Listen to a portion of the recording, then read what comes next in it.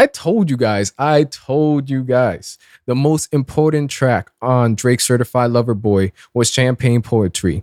If you guys aren't aware, I have the most important track on that album series. Check those out. It's still going on. It's on a quick hiatus, just to test out different flavors when it comes to episodes. Best believe I'm gonna double down, give you a 2-piece when I do, drop the next album. I guess I could give you guys a hint in its future.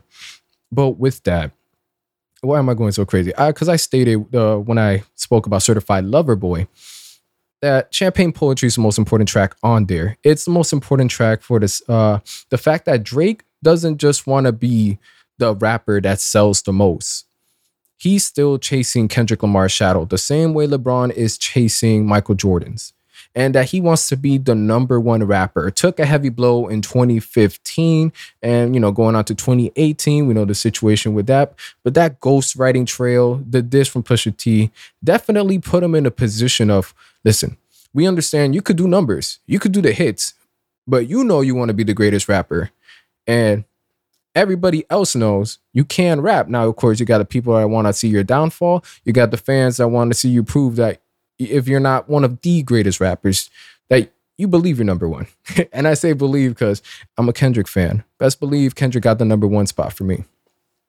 But Drake wants to be respected as one of the greatest to ever touch the mic lyrically, as far as being a rapper, not top 5, top 3, but number 1. So having Certified Lover Boy being an album that has a good amount of rapping, Drake playing it safe, but giving us some great Drake bars. Having Champagne Poetry literally being the cream of the crop, if not just the most important, but I would say the best song on the album.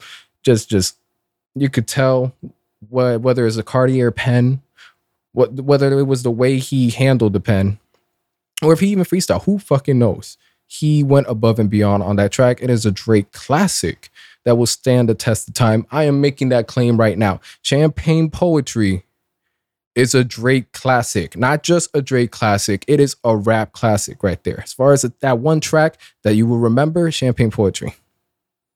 Okay, but that's enough of, just being a fanboy over this. Now, why am I bringing this up? Jay Electronica recently, he stated that for Drake's bars on Champagne Poetry alone, his face gets carved into pyramids, which is exactly what Drake was going for. You see how I broke that down? And then, watch the whole video too, but this is exactly what Drake wanted. Amongst his peers, you could feel however you want about Jay Electronica, but whenever it comes to his pen rapping capabilities, his Candace, everything, regardless of the lack of a lot of music out there, he's high tier, great bars, infectious bars. I mean, immaculate bars. You get the idea behind it. Giving Drake his flowers, and this is exactly what Drake wanted. Now, if I'm expecting more rappers to come out like he didn't just go, give it praise, who knows? I do see it happening when, years from now, whether people are talking about Certified Lover Boy, whatever this specific era, Champagne Poetry is going to stand out. Now, to sort of just, spice this up again while I wrap up the video, I'm excited to see what direction Drake's going to go for his next album, for the fact that there's this argument that he played it real safe with this. I felt this was probably a lot more experimental than Scorpion in the best way possible.